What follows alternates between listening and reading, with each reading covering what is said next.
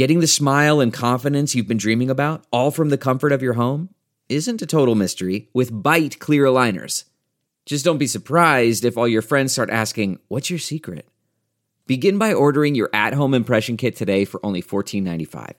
Byte clear aligners are doctor-directed and delivered to your door. Treatment costs thousands less than braces, plus they offer flexible financing, accept eligible insurance, and you can pay with your HSA FSA.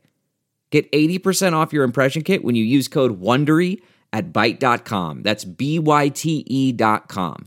Start your confidence journey today with Byte. Delve into the shadows of the mind with Sleeping Dogs, a gripping murder mystery starring Academy Award winner Russell Crowe. Now available on digital. Crowe portrays an ex-homicide detective unraveling a brutal murder he can't recall. Uncovering secrets from his past, he learns a chilling truth. It's best to let sleeping dogs lie. Visit sleepingdogsmovie.com/Wondery to watch Sleeping Dogs, now on digital. That's sleepingdogsmovie.com/Wondery. Do we actually start to see something of a split market where Bitcoin and a handful of other cryptos are going up because of macro fears, while alts and more speculative coins are going up because everything is flowing into wild money at the end of a cycle? That, I think, will be pretty fascinating to watch. Welcome back to The Breakdown with me, NLW. It's a daily podcast on macro, Bitcoin, and the big picture power shifts remaking our world. The Breakdown is sponsored by NYDIG and produced and distributed by CoinDesk. What's going on, guys? It is Tuesday, November 9th, and today we are talking about a new all-time high in Bitcoin and in ETH. What's driving it? What makes this time different? What's the on-chain data telling us? Let's dive in. Last night, Bitcoin and ETH both hit new all-time highs. Bitcoin hit 68,382.60 and ETH hit 4,823.95. Overall, the crypto market cap is right around $3 trillion. It has added about $1 trillion in the last month. So today I want to discuss what's driving these moves, what they suggest about where we are, how much macro is involved, all that good stuff. And first of all, I want to start with on-chain indicators. There has been a ton of on-chain analysis recently, and the biggest discussion that I'm seeing over and over again is how it just doesn't seem all that overheated right now. UTXO Management writes, the Mayer multiple is a ratio between price and the 200-day moving average. It can be used to gauge when Bitcoin is overbought or oversold. Compared to previous multiples and all-time highs, we're nowhere near overbought yet. Willy Woo points to the NVT signal. Now, NVT signal is network value over the 90-day moving average of daily transaction value. Willy tweets, NVTS is one of the oldest on-chain signals, gauging on-chain investor volume. Adjusted NVT signal is back in the mid-zone, which means price is no longer overheated. Assuming it's a bull market, historically, this is a zone where price is ready to move up. Willy also writes about investors right now saying huge price validation between 50K and 60K. Bitcoin is a $1 trillion asset class, in my opinion, is now cemented. Hard to see it dropping below this zone. Dylan LeClaire asks what the Bitcoin perpetual futures funding rate says about the ability for high levels of long levered demand to be sustained. He says, could funding on perps be a little lower? Yeah, but look at what happened after the 20K Bitcoin all-time high broke last December. Massive inflows into spot Bitcoin market allowed high leverage in the derivatives market to persist and grow amidst a 200% increase. Will history repeat? Another indicator has to do with the Bitcoin held on exchanges. This has continued to go down, which is sort of the opposite of what usually happens at all-time highs, where sophisticated sellers usually move their Bitcoin onto exchanges as people get prepared to sell or at least have the option to sell. Glassnode called the last week in Bitcoin remarkably strong and tweets, as Bitcoin hits new all-time highs, exchange balances continue to be depleted. Exchange reserves we track account for just over 12.9% of the circulating supply and are still seeing outflows even at all-time high prices. Some point that this might mean that more is happening on the OTC side. Jan Wustenfeld writes, the Bitcoin fund flow ratio continues to stay low. The 7-day moving average even has started to move lower again in the last days after being slightly up before that. This means more transfers are happening non-related to exchanges, signaling potential OTC deals happening. But none of this explains why this is happening now. So let's go back to Glassnode and switch to the demand side. Here they have a great little explanation of what they call the demand dynamics in a bull market.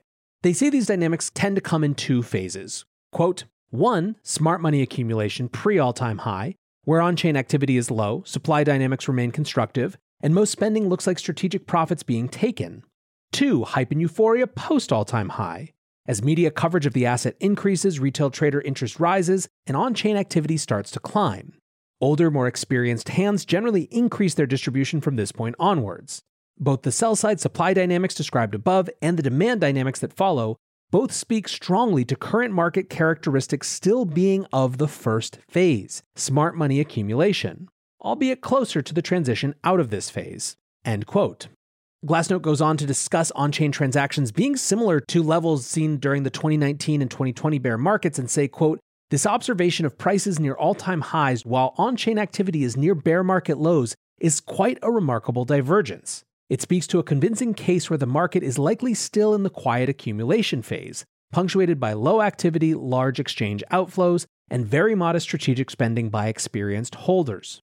Okay, so the idea that we're getting here is that we're still in this smart money accumulation phase. Well, who is the smart money? The biggest narrative surrounding this all-time high and the one that we just reached is the return of the institutional money that kicked off this bull market last year. Anthony Scaramucci tweets, 70K on Bitcoin coming up. Large institutional demand has finally arrived, trying to get in orders before 2022.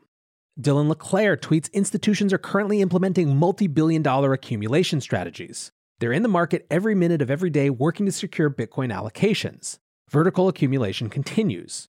My source is myself, who looks at the charts, data, and order books every day. What do you think is driving the rally? A huge amount of capital still needs to get off zero. That tweet actually referenced an older tweet of his from a couple of weeks ago where he wrote, over 17,000 BTC were withdrawn off exchanges over the last hour. Big money is racing to secure allocations under the surface. Just look at the chart. Big money is using TWAP, time-weighted average price bots, to secure positions. The same strategy Saylor used to buy 100K plus Bitcoin is being used by institutions and firms around the world. They're currently in the market buying every second of the day. All in all, Dylan says, Bitcoin looks and feels a whole lot like late November 2020. On-chain HODL trends are remarkably strong. Any new market entrants looking to secure sizable allocations will have to materially bid up the price in the process. Vertical accumulation. It's happening.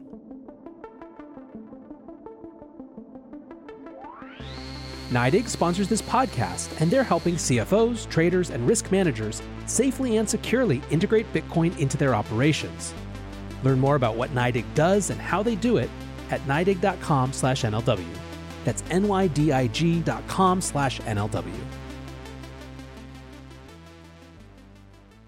Now, I don't know enough to validate or deny Dylan's thesis that, quote, big money is using time-weighted average price bots to secure positions, but there is a fair bit of institutional overlap leaking into the news.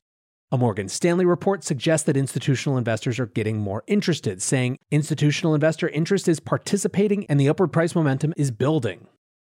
MasterCard announced Monday that they are partnering with 3 different digital asset companies to enable crypto-linked MasterCard credit, debit, and prepaid cards for the Asia-Pacific region, a region in which 12% of people said they used crypto last year and 45% of those surveyed said they're likely to consider using crypto in the next year.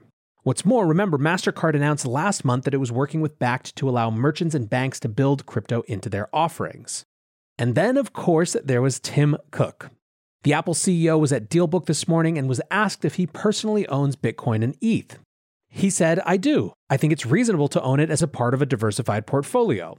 I'm not giving anyone investment advice, by the way. At the same time, though, Tim Cook was clear that his interest was from a personal point of view. He said that he had been interested in cryptocurrency for a while and that he had been researching it. But he didn't suggest that Apple was going to make a move into that space. He writes, I wouldn't go invest in crypto, not because I wouldn't invest my own money, but because I don't think people buy Apple stock to get exposure to crypto. Now, does this mean that Apple might be working on crypto-related products? Well, Tim kind of threw cold water on that as well, saying that while Apple was looking at cryptocurrency technology, it wasn't, quote, something we have immediate plans to do. Funny enough, Udi Wertheimer had just given a pullback prescription on Twitter saying, what happens next? Bitcoin mini nuke to levels not seen for 2 days, Bitcoin ranging for a week. Alt Wilden. Then the king comes back. Take as old as time. But then when the Tim Cook news broke, he quote tweeted that tweet of himself and said, "Ignore all of this. Tim Apple just said he likes crypto." MicroStrategy's Michael Saylor gave some advice to Tim, saying if Apple were to add support for Bitcoin to the iPhone and convert their treasury to a Bitcoin standard, it would be worth at least $1 trillion to their shareholders. On top of all this Apple and Tim Cook stuff, there's also the old rumor mill around ETFs.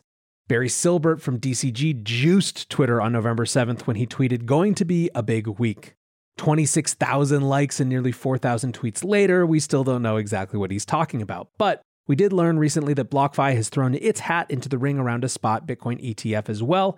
And in total, there are now almost 40 physically backed and derivatives-based ETFs that are still awaiting approval from the SEC.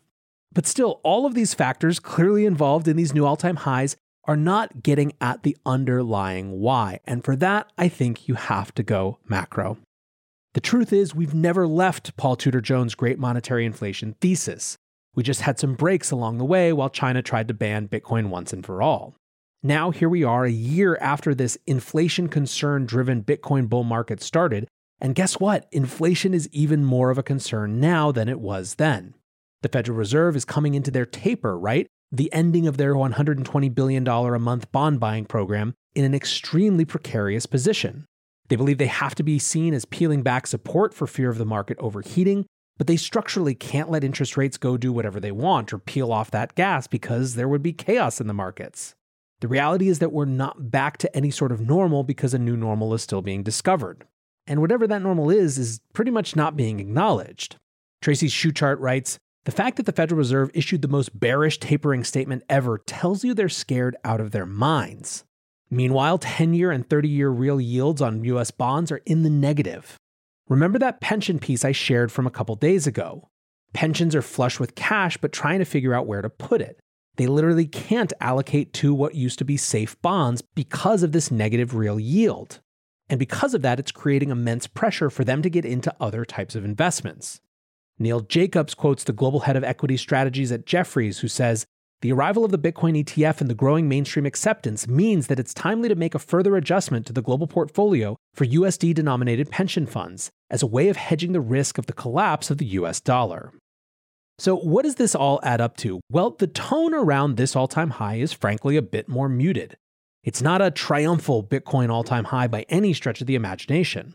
The Bitcoin Shake tweets, "Is it me or does CT and sentiment in general seem extremely mellow considering that both BTC and ETH are at all-time highs right now?" You can also see this in the lack of price prediction post, right? Willy Woo says, "What's my prediction for the top of this cycle? Since I think this is the last cycle, the one that takes us to saturation, which if it wins, we can't put a USD value on because things get valued in Bitcoin, thus the cycle top is easy to pick. It will be 1 Bitcoin equals 1 Bitcoin." And I think this gets at the idea that this is really driven by those macro factors coming to fruition. Another possibility for the muted tone is that this is ultimately just more of a continuation of the march up. There was a bigger psychological boost when we reclaimed the all-time high that we had surrendered because of that summer FUD season a few weeks ago. Something I'm also interested in watching is what happens next, and specifically, do we actually start to see something of a split market where Bitcoin and a handful of other cryptos are going up because of macro fears while alts and more speculative coins are going up because everything is flowing into wild money at the end of a cycle? That, I think, will be pretty fascinating to watch. To round us out, though, I just wanted to reference all 354 or something even more than that now folks who responded to my tweet last night asking what the root of this new all-time high was. I'm just going to run through a summary of what people said. More demand than supply squeeze, supply short on exchanges, network effects, equity top during revenue retraction, inflation, price general acceptance that the floor is in before the next leg up, NFTs and broad crypto adoption, Q4 cyclicality of dumb money having excess funds, spot ETF applications, Bitcoin cycle placement, i.e. we're mid-halving cycle, big tether print, institutions starting to allocate, Barry Silbert, chartology giving buy signals, infrastructure bill passing seen as stimulus, Elon with liquidity, Bitcoin surviving the China mining and transaction bans, Bitcoin ETF launch, El Salvador legal tender, change in mindset to use for purchasing power appreciation rather than trading, a guy wearing a Bitcoin shirt around New York City, changes at the Fed, inertia, inevitability, scarcity of Bitcoin, abundance of USD, collapse of the dollar, Fed irresponsibility, and math. What's clear is that there is a lot going into this that ranges from the micro to the macro, and even though it might be more muted, it's still a pretty fascinating and exciting time. Until tomorrow, guys, be safe and take care of each other. Peace.